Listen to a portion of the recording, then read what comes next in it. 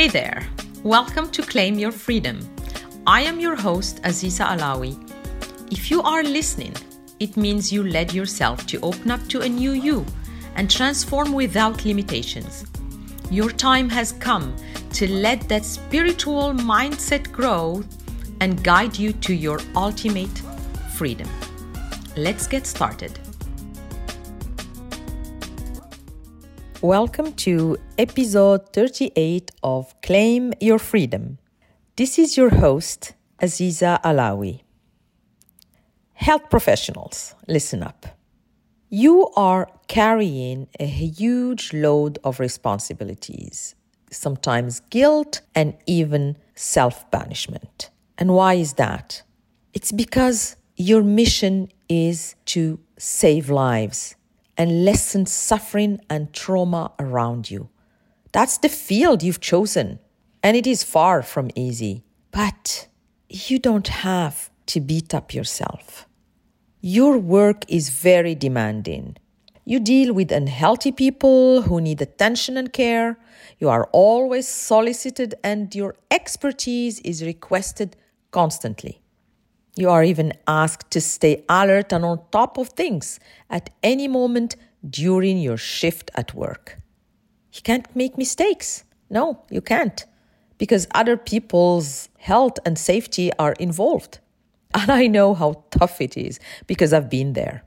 As you know, I am a pharmacist and I had 2 pharmacy businesses where I really suffered a lot because I couldn't make mistakes.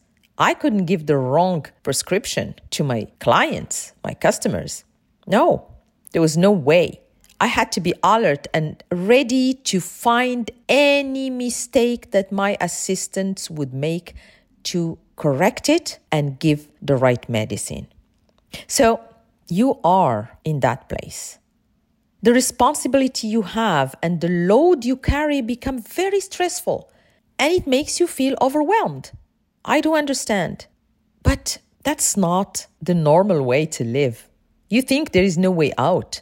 You feel trapped maybe and chained to this kind of belief that it is normal to feel loaded and overwhelmed, that there is no solution, and that you have to keep going no matter how unhappy, fed up, and exhausted you are or you feel, until it becomes a vicious circle. Well, time brings it there because you don't do anything to change the situation, because your belief is telling you this is how it should be. And that's what beliefs are. They are limiting. They limit you from overcoming this obstacle, from going to a better place in your life, at work, in your mission, the purpose that you've chosen, that you have. And the more you give to others, and the more you forget about yourself and your needs. And the more you become exhausted until you hit the wall and fall into burnout. Well, you don't need that. And that's not what your patients want. You are there ready to help them with your expertise, your experience. So use it. Don't get involved in negative way of living and doing your job. There is a way, even if you think the opposite, and you deserve to know about it and how you can use it to live better days at work.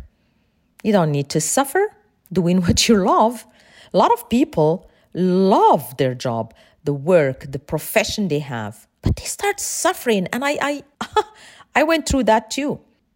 Okay? Because I am here to let you know about how you can overcome all these limiting beliefs. I don't want you to end up hating your work because you chose to be a health professional. You did because you love it, because you want to help others, because you want to be of service. You just need guidance on how to lessen the load you carry. You are a human being, my health professionals, and you need rest, happiness, and joy in your life, like everybody. You need to take care of yourself and find time to relax and live a normal life while serving others with integrity and complete dedication. That doesn't mean suffering. That doesn't mean being overloaded. Yes, of course, the system doesn't help. The hours that you have to deal with, the work itself, the stress. Sometimes you feel that you failed when you can't save someone, when you can't lessen their pain, but it's not your fault. You do your best and more. So let me share with you the 3 elements that will help you lessen the load as a health professional. And here they are. Okay? The first one is to create a trustful care relationship. Why? You're doing what you're doing. You're doing it because you want to save lives, help others, lessen the pain and suffering and the trauma. So when your behavior and attitude are correct, you have more composure. You make time for your patients. You listen to them. You have empathy for them because it becomes an essential competency in your field. You start committing to patient satisfaction. And this way, you can meet their expectations because patients expect to know, expect from you something they can't get on their own, they can't do on their own. They expect from you to understand what they are going through. Maybe sometimes just a smile, just a word that will ease their pain. And as it is noticed in different studies, your patient satisfaction, my health professionals, is key to your happiness and success. Yes, it is. Because if they're happy, you are happy. You are connected. And as a health professional, you must have the ability to develop and maintain good relationships with patients. Yes, it is your duty. You do care for them. You do care for your patients. And you would do anything to lower their pain and suffering, isn't it? Okay, do not tell me no because it's not true. You really want to help them. That's why you're doing what you're doing. Well, be sure that all their needs, all what they need, and I'll repeat it again and again, all they need is to be heard and seen. They're not an object. They are humans. They have feelings. Because when they're heard and seen, they feel in safe hands because you show them they are. You help them get rid of their fear and uncertainty. And that's normal when someone is sick, when someone goes to a clinic, hospital, to a doctor's office. They are in fear. They don't know what's happening to them. They don't know where it's coming from. They project themselves in the future and they start worrying. So when you listen to them and with empathy, you give them confidence and hope. You make them feel less suspicious and anxious. Your patients become less dependent then because they know what's happening. And of course, they can trust you. They do trust you. But they need to know. You have to talk to them. Yes, you do have to talk to them. Your patients' trust will give you wings and help you accomplish your job freely and with integrity. You will accomplish more. You will help them more. Because when they know, when they are trusting you, the energy that is flowing between both of you is high and it helps you achieve what you want by helping them, by really making them less traumatized. And what is it going to do to you when they feel like that? You will feel lighter and more fulfilled. Because when you choose to be of service as a health professional, all you want is to ease your patient's pain, to give them a satisfying experience when they come to you, isn't it? Now, the second element you have to watch out for is to maintain your expertise. Follow updates and seek new insights all the time. I swear to you, when I had my pharmacy, as soon as I would open the door, some customers would come to me and start asking me about things. You know what? I heard on TV that this happened with this vitamin, with this medicine. I've been taking this for a long time. What shall I do now? What do you think I should do? I read in the Gazette. I read this article. So I'm there.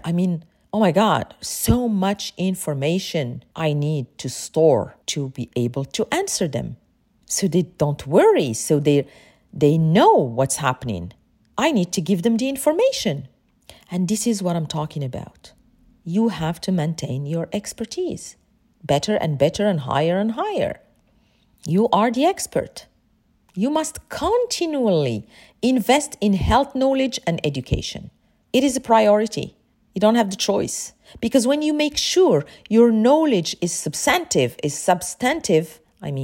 and your technical skills are strong, you can provide state-of-the-art interventions. You have no more doubt. You know what you're doing. You take actions that are in line with the agreed health policy, and you feel less pressure coming from unpredictable events or urgent matters because you are in control. And the result is you provide effective and safe care to the complete satisfaction of your patients.